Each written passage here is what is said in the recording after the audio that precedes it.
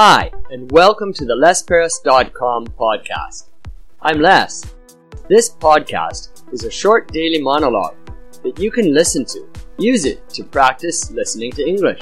Use it to stimulate ideas. Use it for BGM. Hi, thanks for coming to the Les Paris podcast. Today is episode 59. Yesterday in episode 58, we talked about automated houses. And today, I want to talk about something a little more futuristic. Driverless cars. Driverless cars. Are they the cars of the future? What do you think? I was pretty surprised. I've been reading and checking in on driverless cars over the past couple of years. It looks like the technology is pretty good. It gets up to the 80% level. It can do a lot of things. But it doesn't seem to be pushing through to the 95 or 100% level where it's really, really reliable.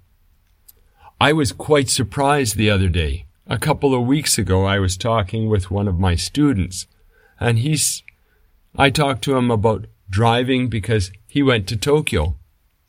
I said, that must have been hard. Did you switch driving with people so that you could get a rest?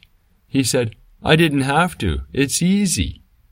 I thought, driving long distance on the highway is easy?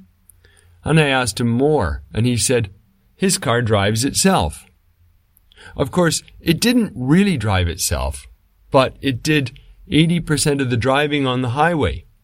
Down in the down in the towns with the roads and stop signs and intersections, he has to drive. But on the highway, the car can pretty much take care of itself. He has to stay awake and monitor it, but he doesn't have to give constant vigilance to making the car drive correctly and safely. It sounds like we're almost with driverless cars today, but they only work on the highways. I think we all want driverless cars down in the cities and towns so that we don't have to worry about it. My childlike imagination was all the cars would be driverless and they'd all talk to each other by computer, and so the cars would never hit each other. But I guess that's a little bit too complex for the cars right now, and so they end up trying to sense everything and predict things. Wow, that sounds hard too. Driverless cars aren't here yet, but they might be coming in the next 10 years because artificial intelligence is getting better and better all the time. Do you trust it?